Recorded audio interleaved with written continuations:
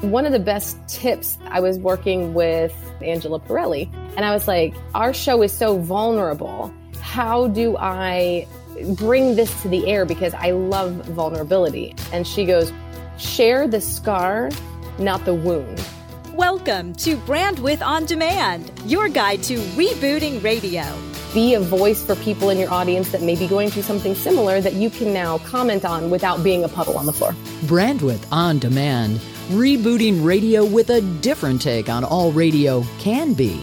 Now your guides through the Mediamorphosis, David Martin, and author of the book Brandwidth, media branding coach, Kipper McGee. Earlier this year, radio morning star Holly O'Connor experienced the end of one era and the start of another.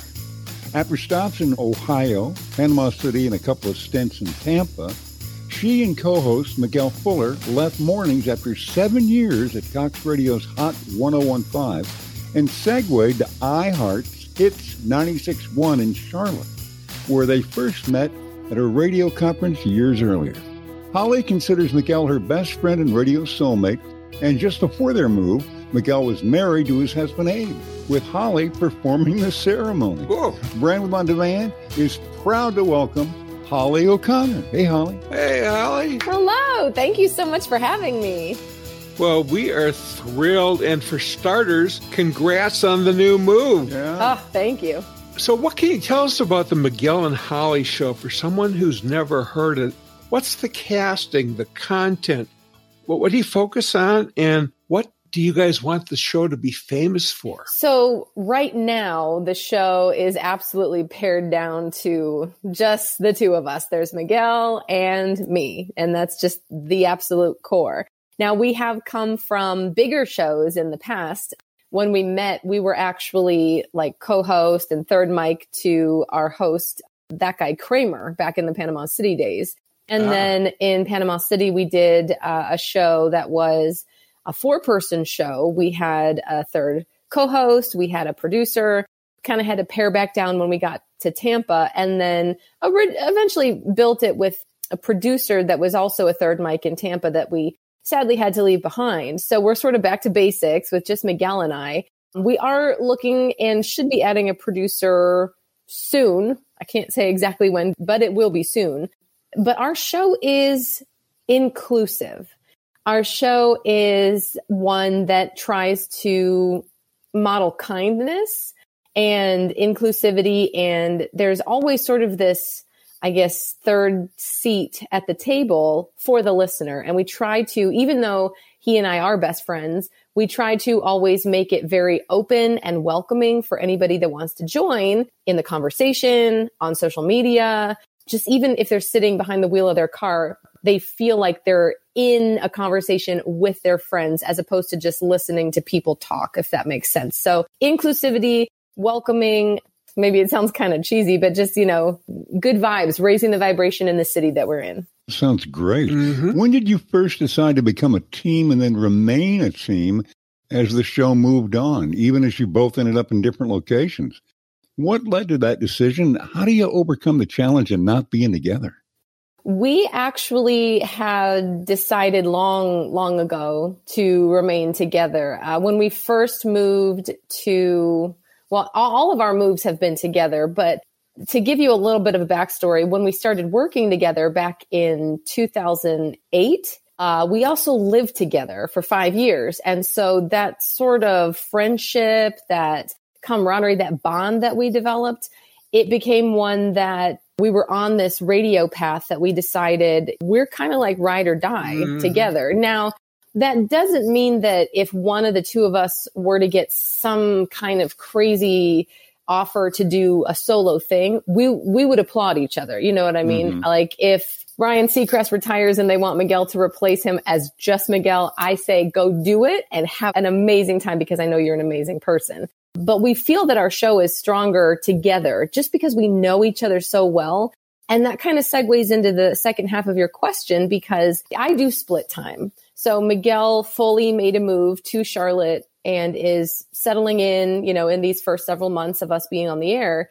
I'm kind of working in a hybrid situation where I split my time And so some of the time we are just remote. I'm in a studio at the iHeart Tampa building, and he's, of course, in the iHeart Charlotte building. Mm-hmm. So a lot of people, and actually I had a fellow broadcaster reach out to me and say, I've done this remote thing.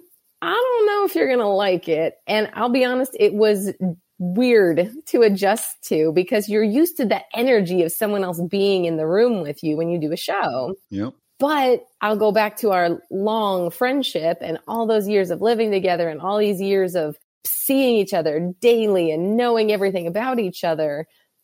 It bridged any physical, any technological gap that we may have. So even though we're not physically in the same room, sometimes we have each other on a video screen, and I can tell, even if we didn't have the video screen, I can tell by his tone of voice when something is going to happen. That's the benefit of having worked with someone for so long. Mm-hmm. You are going on both verbal and nonverbal cues as to this is where we take this part, and here's where I'm going to say this, and here's how he's going to wrap this up. I already know that, even though we're far apart. And it took about a month to really settle in and get used to it. Because of course it was a little bit bumpy at first, but I would say we have a great routine down now. Yeah, excellent. So at this point in your career, what do you look for in a good coach or program director? And what are some of the best tips that maybe you've gotten so far? At this point in my career, I am glad you say that because it's different now than it even would have been 5 or 10 years ago. At this point, I look for a little bit of trust that we have been doing this for long enough together with some pretty consistent results, that I look for a little bit of trust that if we have an idea or we want to try something, we're given the space and the opportunity to go ahead and try it. And I mean, if it fails, it fails. This is radio. We're not performing brain surgery. There's no life or death on the line. So we're given a little bit of space and a little bit of trust. I think that's super important. I also think constant feedback that's always available. My favorite PDs have always been ones that are both a sort of a friend, a mentor, and a PD all rolled into one. And it's a hard line to walk. I've never been a PD, but I have to imagine it's a hard line to walk to fulfill all those roles. But the best ones know how to do it without seeming tyrannical or without seeming like, well, I have an agenda. I'm coming in and this is how I want your show to sound. Mm-hmm. Because they've hired us for a reason. They like the way our show sounds and they let us do it. Now, of course, if they've got suggestions or if they're hearing something that's not jiving or something, we will always be the first ones to say, teach us. We're never done learning. That's why we go to Morning Show Boot Camp every year. We want to learn the newest stuff. If there's a better way to do things than how we're doing them, let us know. I will say one of the best tips, though, then this is just personally that I've gotten from, it was a coach actually. And this was years ago. I was working with, on the side, by the way, paying her myself because she also life coaches. I was working with Angela Pirelli. And I was going through a lot of stuff in my personal life and, had all this stuff going on. And I was like, our show is so vulnerable. How do I bring this to the air? Because I love vulnerability. I think that's key in today's radio landscape. But I said, I don't know how to talk about this problem yet. And she goes, well, if you feel like it's too raw, it's too soon, it probably is. And the advice she gave was share the scar, not the wound. So if you're still wounded, if you are still bleeding, if you are still in pain from whatever it is, then it turns into you asking your audience to support you and hold you up, which they can do. And we've found our audience to be just this incredible family, but it's also not their job. Mm-hmm. So once you can heal yourself a little bit, show the scar, then you can come with a lesson about what you learned, about what this journey has taken you through.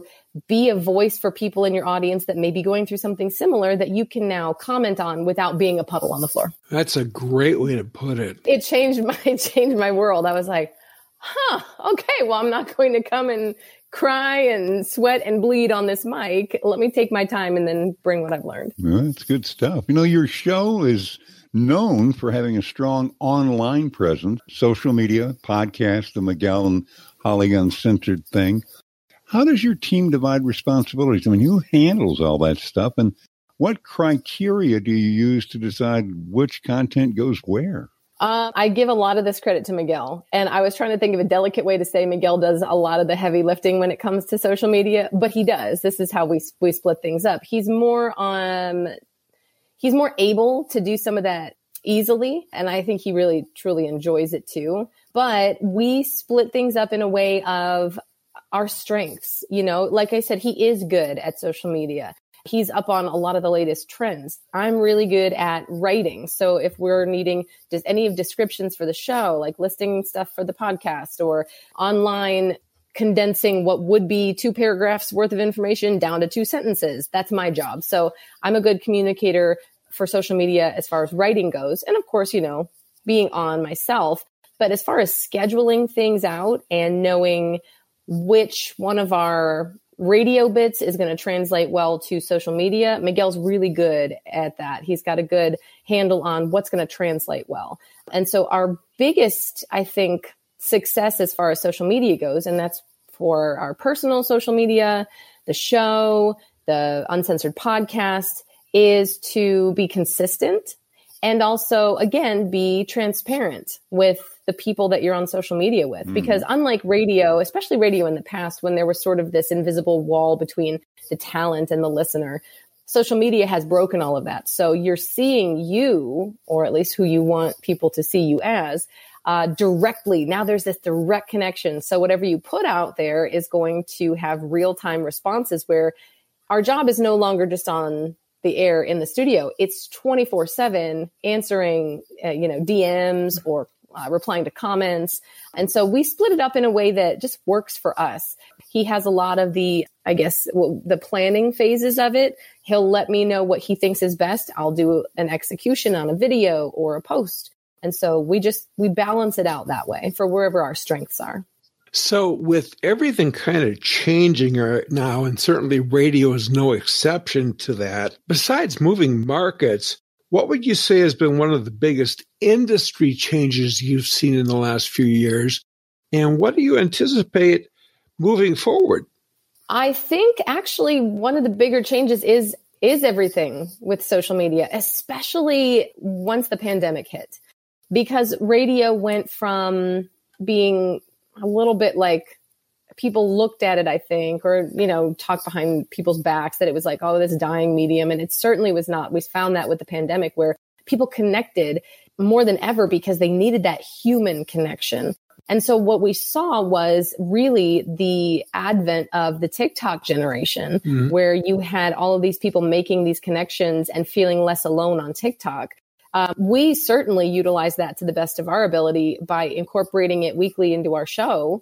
We used to do a TikTok Tuesday bit, which we probably will start again once things get a little calmer in Charlotte.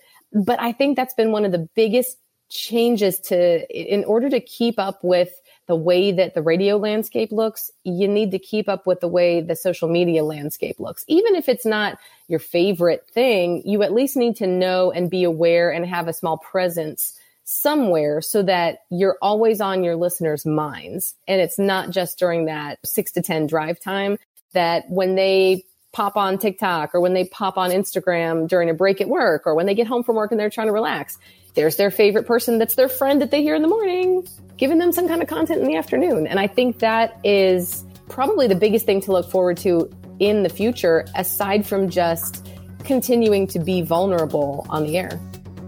Holly O'Connor, the star of Charlotte Morning Radio. Hey, somebody you'd like to hear from? We'd love to hear your suggestions. Email us, show@brandwithondemand.com.